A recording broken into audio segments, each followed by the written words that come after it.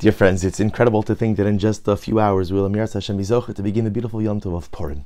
A Yom Tov that carries with it so much meaning and so many different messages. On one hand, of course, the dominant theme of Purim is the ability to see HaKadosh Baruch Hu in ordinary, everyday life. The Megillah doesn't contain one explicit reference to HaKadosh Baruch Hu, because the Megillah, unlike our other Yom Tovim, Purim, unlike our other Yom Tovim, is not a Yom Tov of supernatural miracles, but rather Purim is a celebration of the presence of the divine, even in the ordinary or seemingly ordinary moments in life. You could read through the Megillah and see it as a fascinating story where everything worked out. The good guys win, the bad guys lose, but of course we know the backstory is the Ribono Shel Olam orchestrating and choreographing each and every step of the way.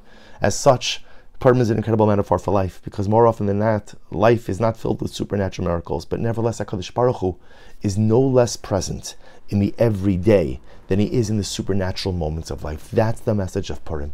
But recently I came across something absolutely beautiful. The Sfarim bring down the following idea. To jump a little bit ahead to Pesach. So of course, not to get anyone nervous, but we know when it comes to the Yom Tov of Pesach, Pesach itself, or I should say the Exodus narrative itself, reaches its apex or pinnacle on the night of the Seder, Tes Vav Nisan, Yud Dalid, 14th of Nisan going into Tes Vav, with the last of the 10 plagues, Makas Bechoros.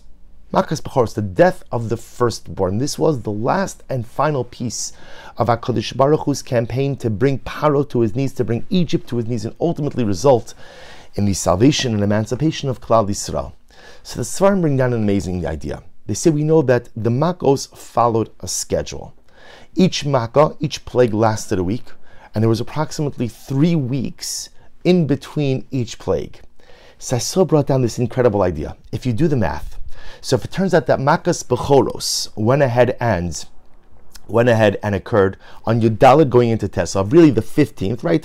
So if you back it up 3 weeks where nothing happened, and then the Makkah before, Makas Bechoros was Choshech, the plague of darkness. If you do the math, it turns out that when did the plague of darkness occur? Incredibly enough, it came out Yudalid into Tes Vav Adar. The 14th into the 15th of Adar. That was the beginning of the Makkah of Choshech. 1 month before Makas Bechoros. Remember Makas Bechoros, the 14th going into the 15th of Nisan. Makas Choshech, the plague of darkness, comes out the 14th going into the 15th of Adar. What's the 14th going into the 15th of Adar? It's incredible. The days of Purim. The 14th of Adar, of course, is when we observe Purim in unwalled cities. 15th of Adar is when we observe Purim in walled cities. So it turns out, writes the Sfarim, turns out that the Makkah of Choshech, the plague of darkness, fell out during the days which would later on in our history become the Yom Tov of Purim. And the Sfarim bring down what was unique. What was Makas Choshech? The Pasuk says something amazing. During the Makas Choshech, Lo Ra'u Ish Es Achiv. One person was unable to see the other. In other words, Makas Choshech wasn't just darkness. Makas Choshech was blinding darkness. Literally, one person was unable to see the other. What's the beauty of Purim?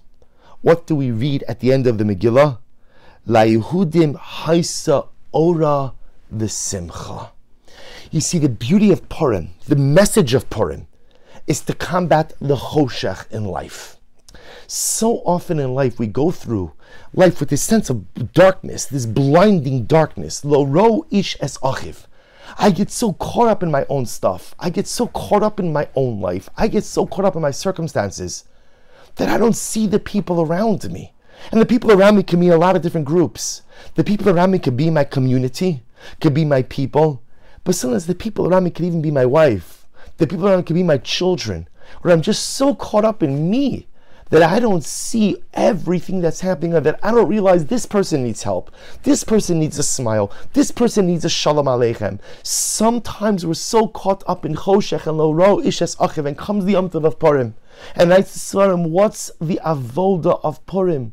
La Yehudim Haisa Ora V'Simcha. To dispel the darkness, to be able to see beyond myself, and to be able to see the other. And what happens when it's like Yehudim Hais Orav Simcha? What happens when there's light? O Mishloach Manos Ish L'Re'ehu Umatanos Le'Evyonim. Suddenly, I'm able to reach out to the other. Suddenly, I'm able to connect to the other. Suddenly, I'm able to think about the other. Dear friends, it's not just a calendrical occurrence, right? It's not just a calendrical coincidence that the Makkah of Choshech fell out during the days of Purim, because the entire avoda of Purim is for us to stop living lives of lo ro ish es achiv and begin to live lives of mishloach manos ish l're'ehu, la Yehudim haisa ora v'simcha, to use the light of the day to go ahead and dispel the darkness of egocentricity, of just focus on himself, to be able to see what's happening on the other, with the other. Haman, the way Haman sold us out to Achashverosh, what did he say? Yeshno am echad mefuzar u'mefurar bin am. There's this nation, and even though they're persecuted, and even though they're dispersed and scattered, they still don't get along with each other. They still don't care about each other. And our entire avodah of Purim is to say to Haman, not only did you lose the battle, but you were fundamentally wrong. We love each other. We care about each other. We are here for each other. No, we will not live in a world of choshech, in a world of lo ro ishes re'ehu. Lo ro ishes achiv. I will not live in that world where I don't see the other. I choose to live in a world of la Yehudim haisa ora. I choose to live in a world of light, because in a world of light, mishloach manos ish re'ehu ma'atanos le'evyonim, we care for each other. Friends, this is our sacred avoda of Purim, to show the world and to show ourselves that we are truly an ish echad belev echad, a unified nation. So this Yom Tov of Purim, make sure to reach out to someone. Don't live life in a bubble of darkness. Don't just give shalach manas to your friends, to your acquaintances, to your social group. Go out of your way and establish bonds, establish relationships. Spend a little less on shalach manas and a little bit more matanos le'evyonim. Recognize that there are those within our midst who are not as fortunate. Roll up your sleeves and do something to take care of your brother, to take care of your sister. Let's be there for each other. Thousands of years ago, these dates, the 14th and 15th of Adar, was the beginning of Choshech, the Makkah of Choshech, the 9th plague. Lo ro ishes achiv. A person cannot see his brother.